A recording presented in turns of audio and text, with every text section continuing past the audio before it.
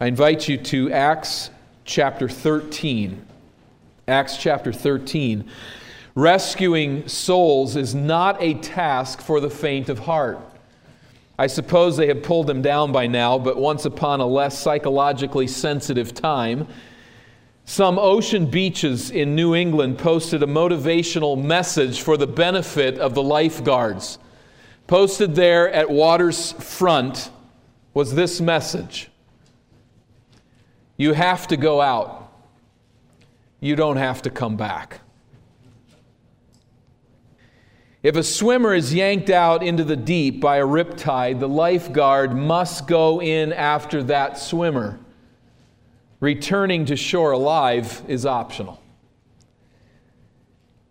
Lifeguards assigned to rescue people from the sea don't sign on for the suntan. And firefighters who run into burning buildings do not idolize ease. Soldiers on search and rescue missions behind enemy lines anticipate some hardships and put their life on the line. And likewise, as the followers of Jesus Christ commissioned to rescue souls by taking the light of the gospel behind enemy lines to people in the darkness of sin, we should realize that we are in for a battle. On the other hand, we can enter this harrowing rescue effort with confident hope, with joyful zeal, knowing that our sovereign Lord leads this mission to rescue sinners. We're not on our own in any way. We enter with the strength of the Lord. It is indeed spiritual warfare. But we draw confidence from the reality that this is God's plan that is accomplished in God's power. And that is so significant. May God help us to see this and grasp the truth. As we think on that, let's look in a broader vision, bird's eye view of this saving work of God that He is doing in this world. Genesis chapter 3, right out of the gate, immediately upon the fall, God is working to redeem His people. Genesis 3, there will be one who comes and crushes Satan's head. Genesis 12, God elects a man, a family through whom God will work His saving purposes. And what is that purpose? To bless all nations. Galatians 3 and verse 8, it is a reference, a prophetic reference to Jesus Christ. In Isaiah 9, as the prophets continue to point to this coming Messiah, we read, the people walking in darkness have seen a great light. Those who dwell in a land of deep darkness, on them has light shined. Calling our attention to this Son who will be born, this child, this Son that is given, and the government will be upon His shoulders over the whole earth, Isaiah 11 says. All nations submitting to this one who will come. This work of God of salvation incorporates all nations in its scope. The Psalmist 67 verses 3 through 4 prophesies that the nations will find their joy in God and will worship His name with gladness as He conquers souls. Then as we come to the day where Messiah has come and is preparing to visit this world, still in the womb of His mother, Zechariah prophesies that his son John will prepare the way of Messiah, who will flood with light those who sit in darkness in the shadow of death.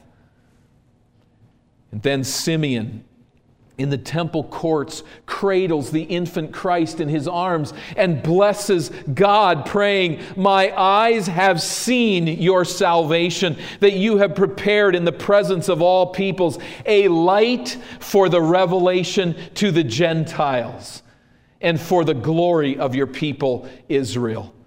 In Peter's message on Pentecost in Acts 2, it is a call to the Gentiles, verse 39. So as we see in this kind of bird's eye view, this overarching, continuing work of God to redeem His people, calling people to salvation through this one man, Abram, and his offspring, but through him to all peoples, to Gentiles of all nations.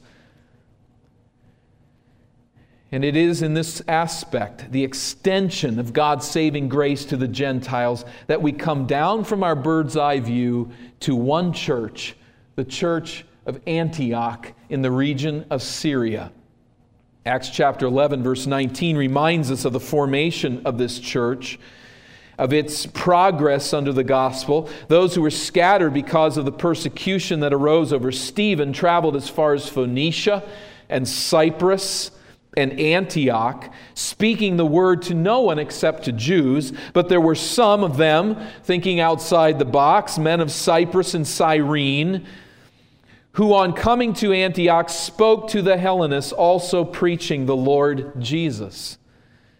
And the hand of the Lord was with them. Not a throwaway phrase. God's hand was with these who were giving the gospel not just to Jews, but to Gentiles. His hand was with them, and a great number who believed turned to the Lord.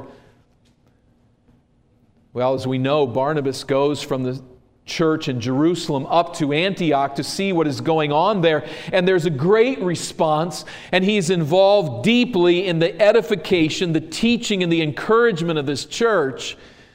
He's got so much to do. It's going so well. He sends across to the west to Tarsus and to Saul, who has been there for 8 to 10 years or so, doing we don't know entirely what, certainly sharing the gospel there. But he calls Saul with him, and together they become teachers in this church. It's a dynamic and growing church, and God is doing something unique here. There are people from very different walks of life, Jews and Gentiles, coming together and responding to this message of Christ crucified and risen. I get the sense that something is about to break loose. It's like there's this dam that's just holding back the purposes of God's saving power, and the water keeps spilling over the top. There's Cornelius. There's the Ethiopian eunuch. There are these individuals here in Antioch, who some apparently Gentiles, responding to the gospel. But that part of the program has not really taken off yet. But the dam is about to begin to break up. And the gospel is going out now to the Gentiles. Again, this isn't happening in the dark. This is not unprecedented, but this is something that God has been revealing through His prophets since the beginning, that His saving light would come to all nations through the narrow channel of the people of Abraham and the person of Messiah. Here it comes. And Antioch is the unique place. As we look at verse 25 of chapter 12 and verse 25, and Barnabas and Saul returned from Jerusalem when they had completed their service, bringing with them John, whose other name was Mark. There's a debate on the chronology here as to whether this text could link up with the visit in chapter 15. We won't go into that debate. I think there's probably good reason to not take it with that, but to say that there was this visit to Jerusalem with funds to help the believers there who were suffering difficulty. Then Saul and Barnabas return to Antioch, and they bring this one, John, who's named Mark, with them. Now remember, John, his home is in Jerusalem. This is where the prayer meeting was taking place on the night that Peter was rescued. And he was very much a part of the inner circle of the early Christian church in Jerusalem. He comes along with them, and they're back now at the thriving church in Antioch. Verse 1 of chapter 13. Now there were in this church at Antioch prophets and teachers: Barnabas, Simeon, who was called Niger, Lucius of Cyrene, Manaen, a member of the court of Herod the Tetrarch, and Saul. We're going to park on this verse for a little bit. This is amazing. It's debatable, but since Paul was both a prophet and a teacher, I think it's probable that all 5 men were prophets and teachers. Prophet/teacher. We can't prove that entirely, but I think there's some reason to believe that. But like preachers today, when we think of prophets, what is a prophet? Every prophet was a teacher in some sense. Perhaps some teachers were not prophets, but again, these men were probably both. But what is a prophet? Much like a preacher today, they were men whose recognized function in the church was to exhort believers to obey God's will in accordance with God's word. Now we think of that great aspect of prophecy, of telling something in the future, but prophets primarily were calling God's people to obey God's word. There was also predictive prophecy, certainly, and in this day, God giving direct revelation to these individuals and proclaiming a message of edification to the church. These were teachers, men whose recognized function also in the church was to instruct the believers in the Old Testament Scriptures. The Scriptures point to Christ. This is the Bible of the New Testament church, and there are people coming alongside the church in an official capacity, teaching them the doctrines of the Old Testament and how all of it is geared to Christ. What a team this was. 5 unique men leading this church. And I think 5 men being a prophetic indicator of God's preference for basketball could be. This is like the great team. These 5 unique individuals. Barnabas, we know of him, a wealthy Hellenistic Jew from the beautiful island of Cyprus. This was the Hawaii of their setting there.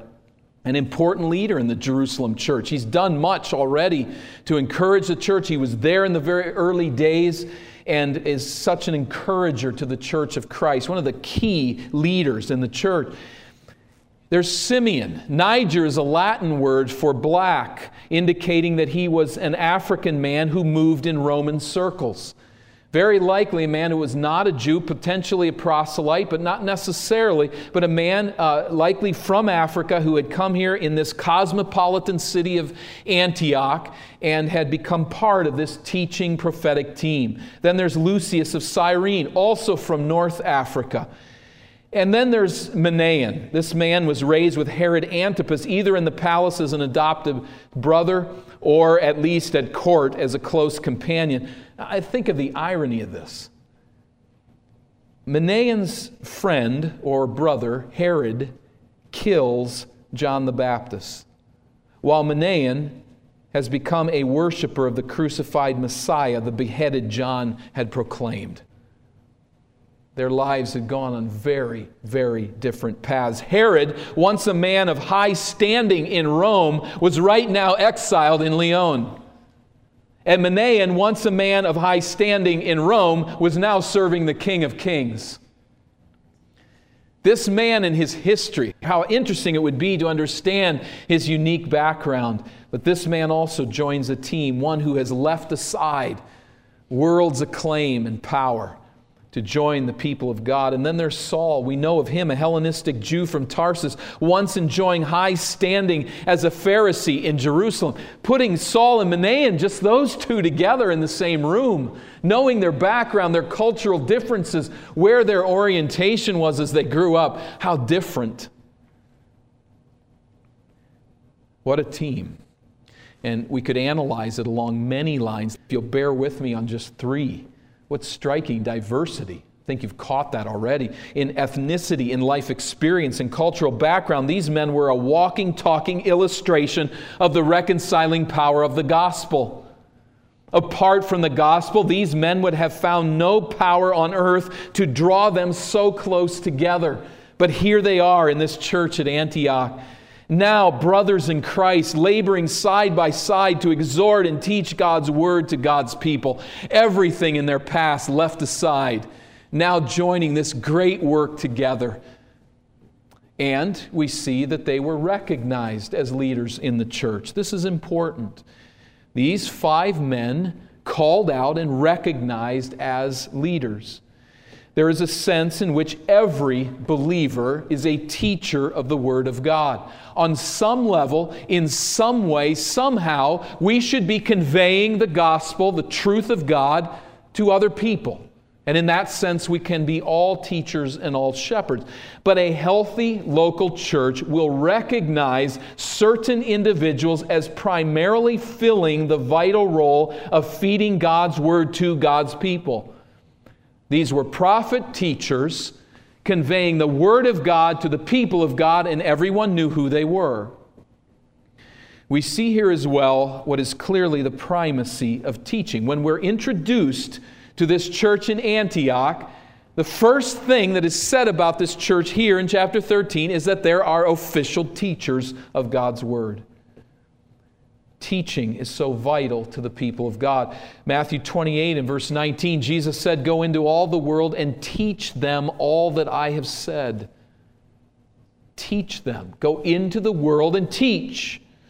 Jesus said in Luke chapter 4, "Man does not live by bread alone, but by every word that proceeds from the mouth of God."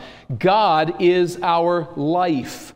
As food is to the physical body, so the Word of God in the assembly is to our souls. It gives us life.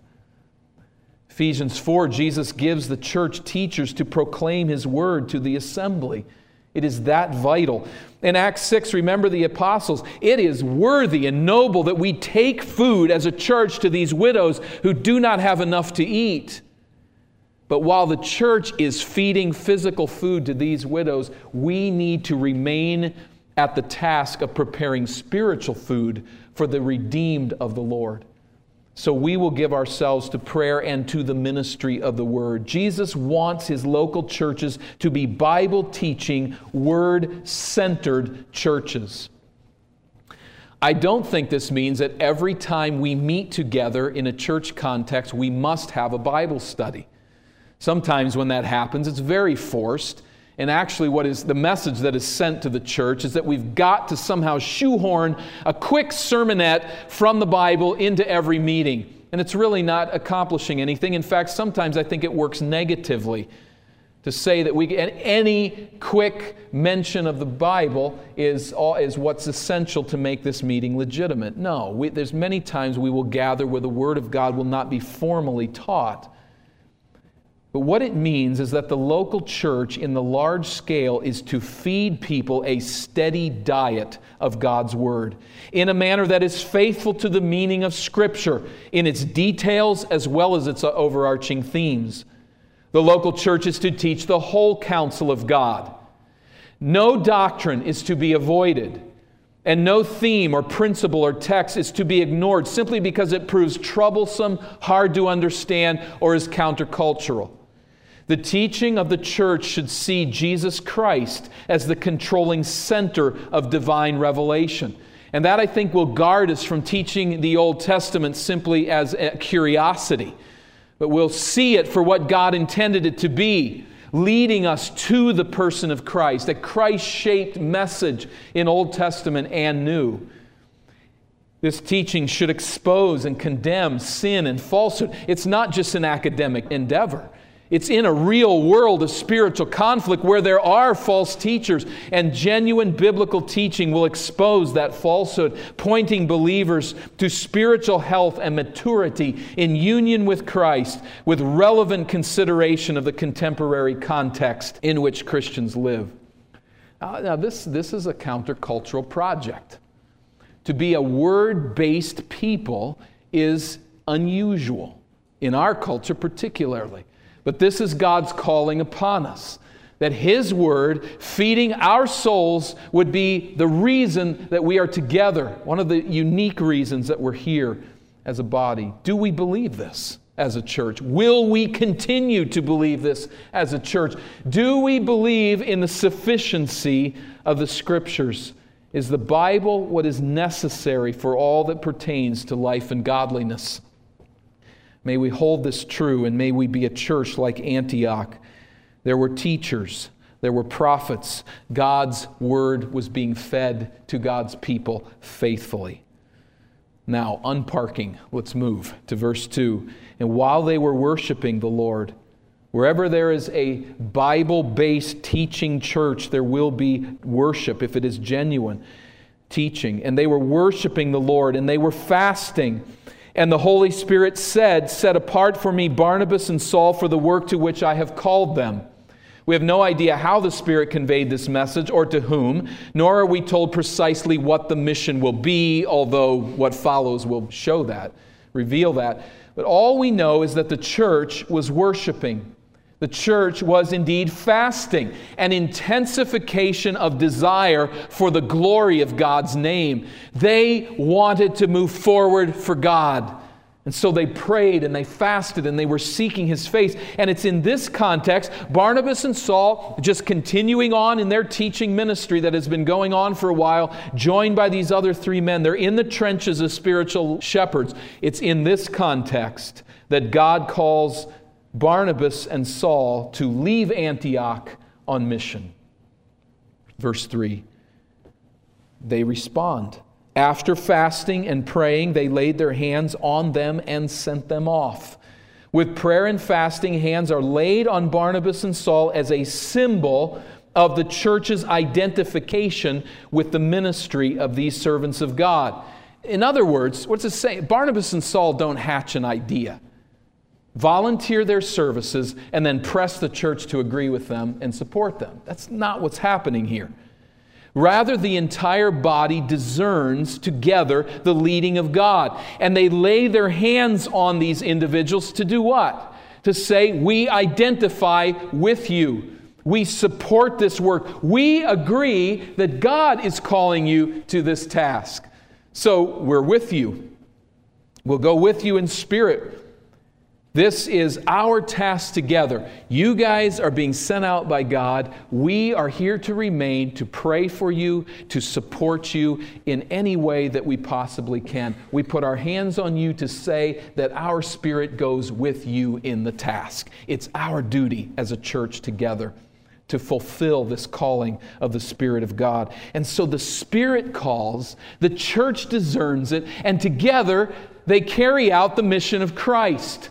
The Spirit leading, the people responding. And what balance we see here. This is beautiful, isn't it? It's not, there's a tendency, particularly in churches that are independently structured, such as ours is, for individuals to rise up and say, I have heard the voice of God, I know the calling of God, now you as a church are kind of responsible to respond because I know what God wants me to do.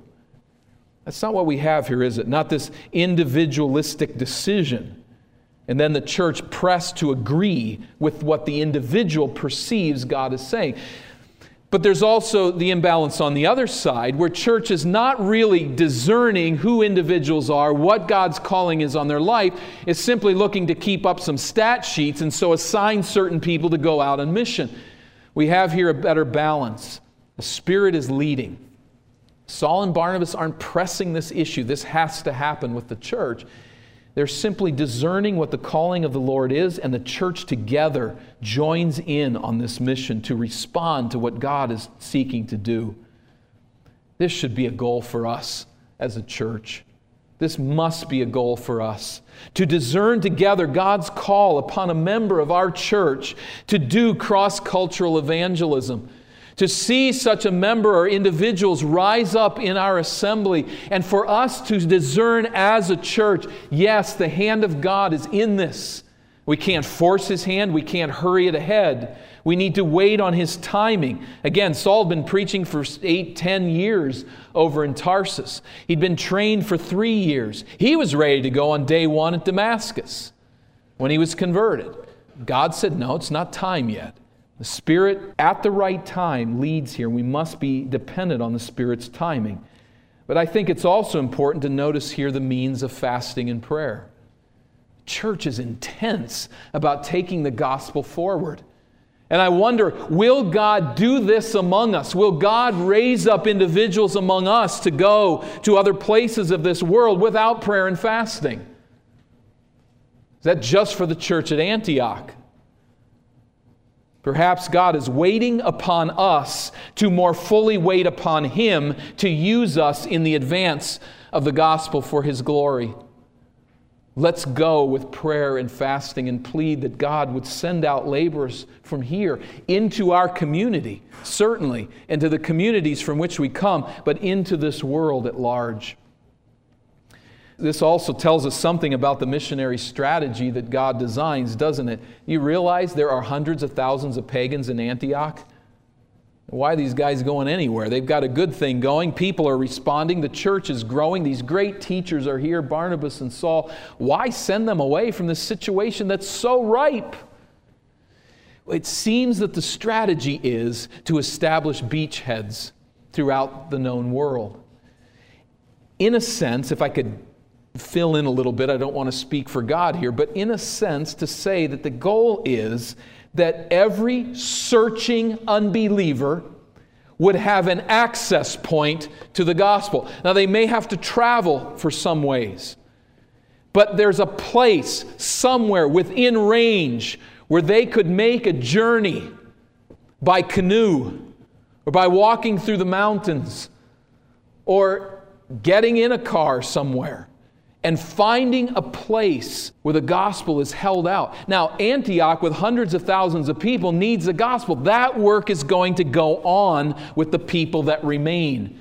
But some of the leaders in that church go out to establish new beachheads. And as they go to important cities and establish those points of light, those little candles in the darkness that people can perceive and come to that light. So we see it all starting here at the church of Antioch, and it's a very compressed section, these first 3 verses. We'll fly a little bit faster here at verse 4 as we see the mission now begin and the word proclaimed in Cyprus in verses 4 and following. So being sent out by the Holy Spirit, don't forget it, so crucial, by the Spirit, they went down to Seleucia. That is, as you see on the map here, right south of Antioch, about 16 miles south, and is the port city. They worked their way across then, sailing to Cyprus. So we note again the emphasis on the Spirit's initiative. This is God's doing. The Gentiles have been touched in Palestine, and now this dam is beginning to break up, and the gospel is going to flow to the nations. First place, Cyprus. You remember Barnabas is from here, so he would have known the island well and could have given very capable guidance throughout. But from Seleucia to Salamis to this wonderful island, 140 miles in length, about 60 miles across at its widest spot, a logical stop on a shipping corridor of the Mediterranean Sea. In verse 5, we pick up with what takes place there on the island. When they arrived at Salamis, they proclaimed the word of God in the synagogue of the Jews. Did you hear that? What are they proclaiming? The word of God. What were they doing in Antioch? They were teaching the church the word of God. Same thing. Jesus said, go into all the world and teach them to observe everything I've commanded you. This is what they're doing, coming to proclaim the message of salvation in Christ to these unbelievers in the synagogues of the Jews. They had, a little side note, John to assist them. So John not only made the journey from Jerusalem, which on our map is a little bit off below the map, where Mediterranean Sea, where that word is, off to your right and down a little bit lower. He's made his way up to Antioch and now goes with them across to Cyprus. And he's there to help. The word that's used here is saying that he is an assistant. He's come alongside to make the journey workable for them. And there were other companions of Paul who were with him on this journey. Salamis is the commercial center of the island, the leading governmental center on the eastern side. And again, we see the strategy of Saul here in initial terms. Big cities, large important cities, because they can reach out to the smaller towns and villages around with the gospel. And you start at the synagogue of the Jews. Why is this? There's a lot of pagans here. Soon the gospel will be flowing to the Gentiles, but with a pagan you got to start with creation. Then you have to establish the fall. The whole idea of divine revelation of one God. Where do you start with the Jews? That's all there. They have reverence for the Hebrew Bible. They know creation and fall. They understand the redemptive purposes of God. They know about Messiah. So you can sit down in the synagogue and get started right away.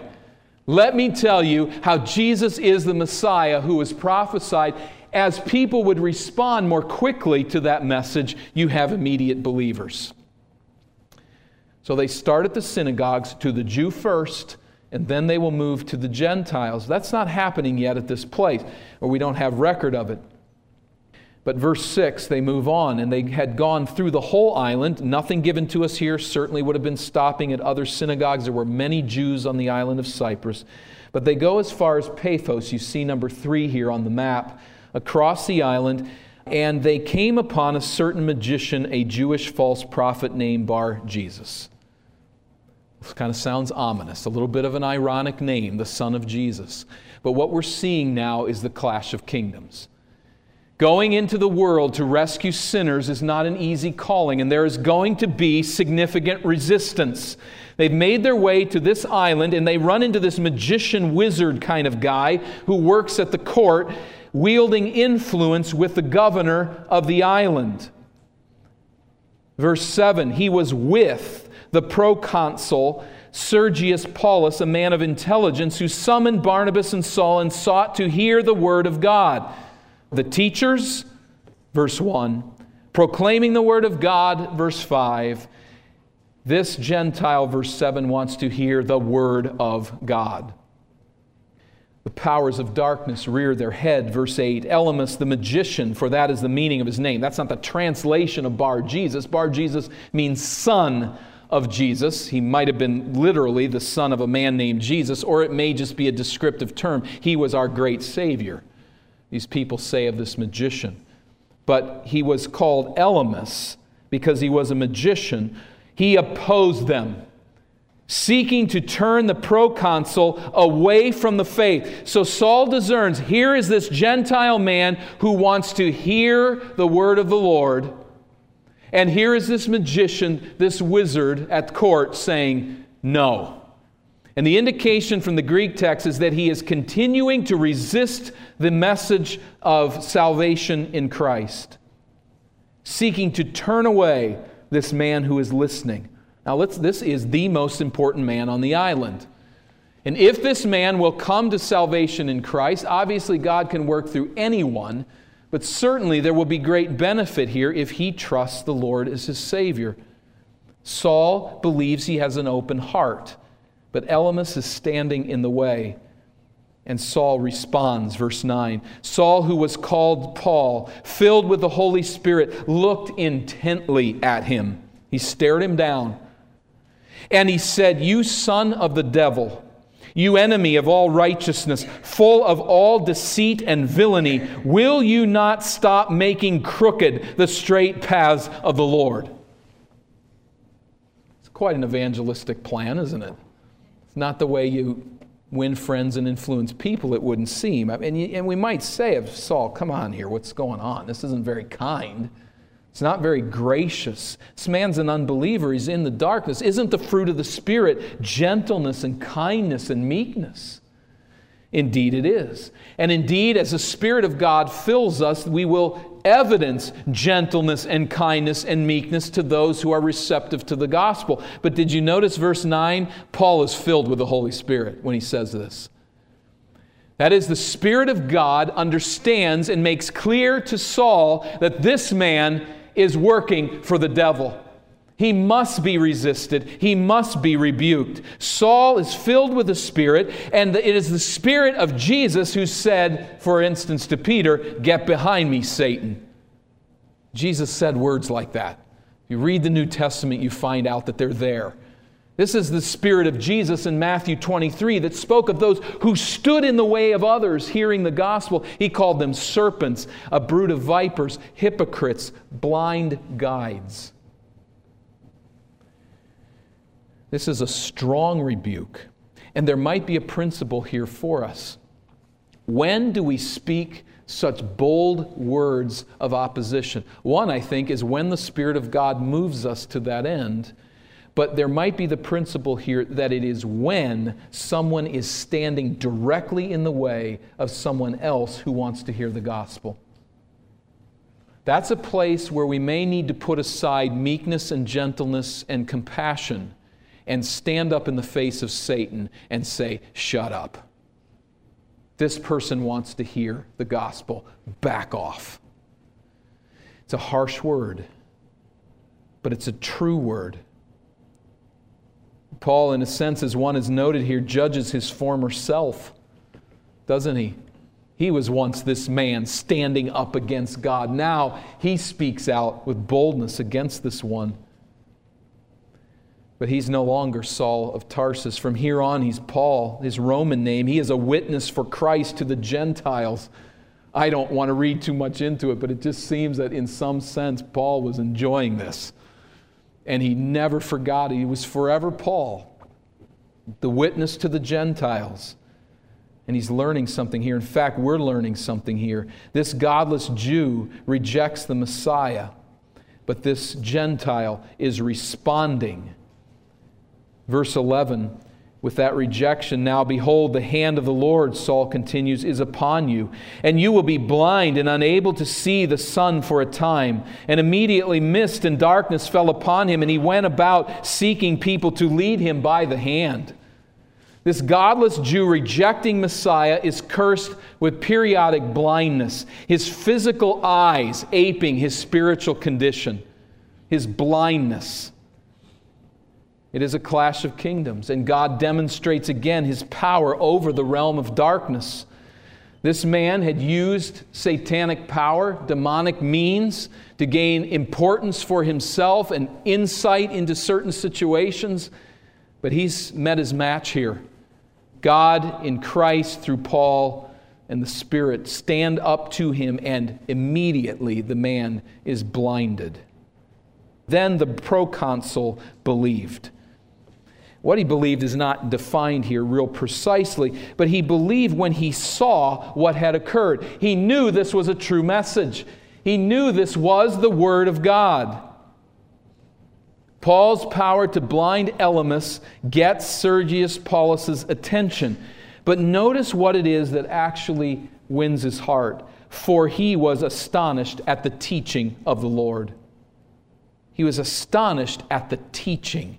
There we go again. Teachers, verse 1, proclaiming the word, verse 5, in Antioch, preaching the word of God in synagogues, verse 7, and here it is the teaching of the word of God that wins the man's heart. What is it that astonishes him? Although his court seer was struck blind, what captured the heart of the proconsul was the power of God's Word to liberate the soul from sin. He was astonished to know that the Word of God knew his heart. All have sinned and fall short of the glory of God. It was as if the message of Paul was reading his heart.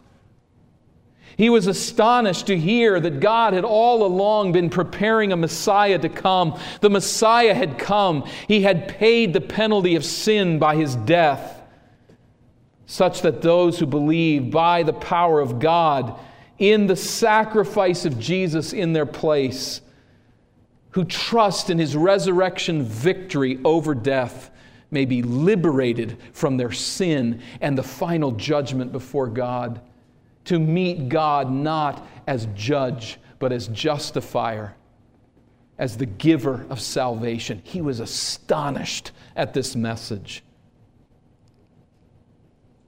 And he came to the Lord apart from joining the people of Abraham. This is crucial. Sergius Paulus, like Cornelius in chapter 10, responds in faith apart from becoming a Jew. This is what you call a pattern. Some appear to have been taking Cornelius' conversion as some unique movement of God that just is that particular situation. But what we're seeing here is a pattern established here, another man responding directly to the message. The power of the gospel had conquered a most unusual convert. There's debate because of the limited information as to whether he was a genuine believer. But what is clear is that the message gets through despite the opposition. And I think there are indicators, even perhaps historical indicators, that the man was a believer, as there are references to believers on the island of Cyprus who may connect back to this man. We cannot prove that, but the gospel gets through. Despite stiff resistance, the Gentile mission is underway in a big way. Not everybody responded on this island. There were great trials, even crossing this great Mecca of vacation land. It was a tough spot, and there was this resistance before this proconsul, but God's word got through. The message is taking root. But the battle's not over. As we come to verse 13, there's a new battle, a new front, and we'll land on it just briefly here. But that is that, sadly, John abandons the mission. Now Paul and his companions set sail from Paphos, and they came to Perga in Pamphylia, and John left them and returned to Jerusalem. Just to get our bearings a little bit, as you look at Perga, you see the green on the map there. This whole section, I would virtually guarantee, was a section where on the universal flood, a whole lot of water poured down into the sea right here. You can see it. There's mountain on 3 sides and the sea on the 4th side, and this whole region is just kind of stripped out. It's a channel through which much water would have run, but it leaves behind a pretty gross section of earth.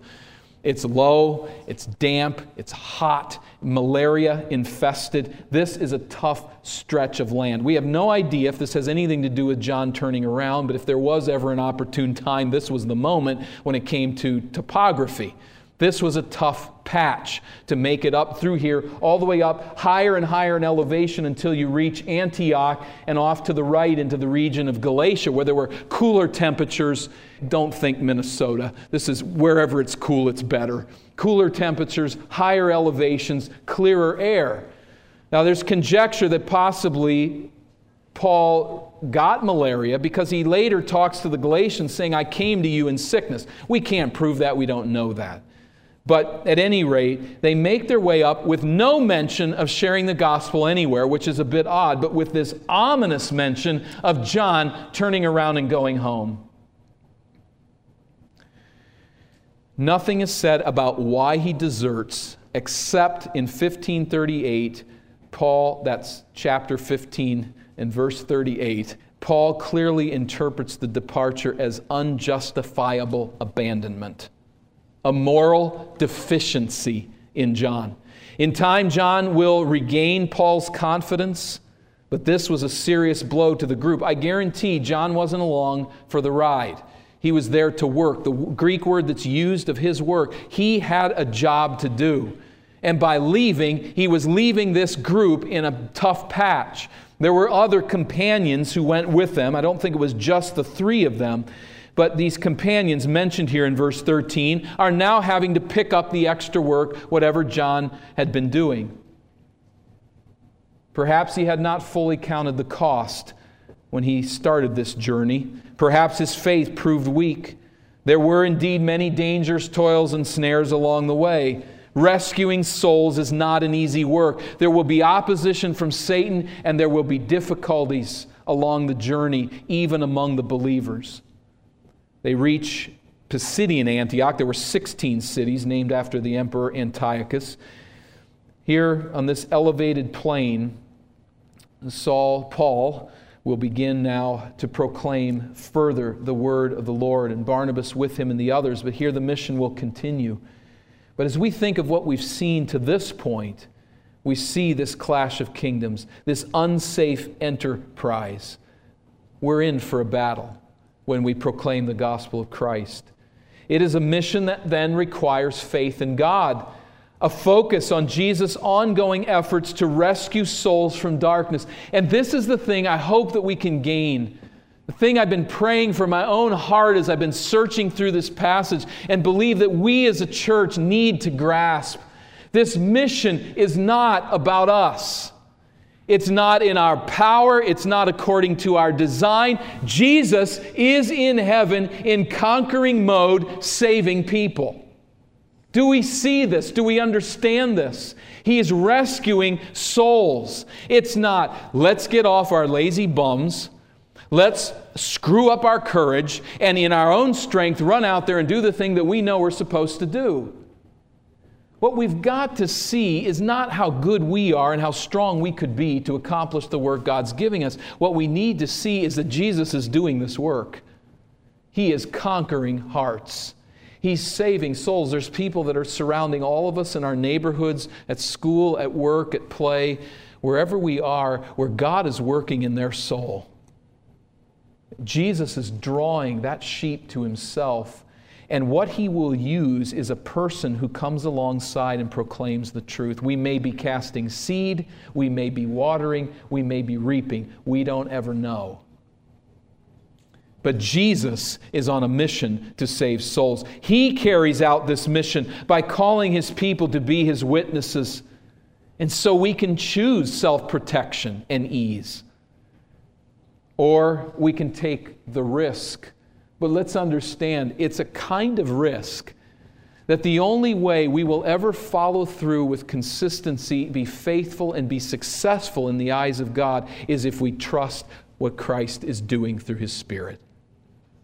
Not because we develop some perfect plan, not because we have some great courage, not because we lean upon ourselves as much as we need to go and as much as we need a plan. It's Jesus who's doing the mission, and He's looking for people to go with Him. He's looking for John Marks, in a sense, to join the mission He's leading, who won't abandon, but who will stick with it. We're in for a battle. Let's understand that. But the battle belongs to the Lord. That's the thing. It's His mission. It's a call to join this conquest as individuals, to open our mouths to pursue people. But it is a call as well to us as a church. And I would put out this call to us today in light of this Antiochian church. Let us fast and let us pray that Jesus will use us to rescue unbelievers who sit in darkness with the light of the gospel.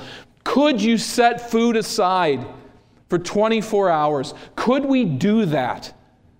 To say that our focus will be upon prayer, that God will use us to bring people to salvation in Christ. Let us fast and pray that God will raise up from among us people of courage who will take the gospel to cultures and places where people have never heard the message of salvation in Jesus Christ. That's not a stamp that says we're all that we should be, but imagine the sense. If God would do that among us, that we would hear of someone rising up within this church and going to a place where we, with hands laid on them, go with them in spirit and they proclaim the message of Christ to someone who's never heard the gospel.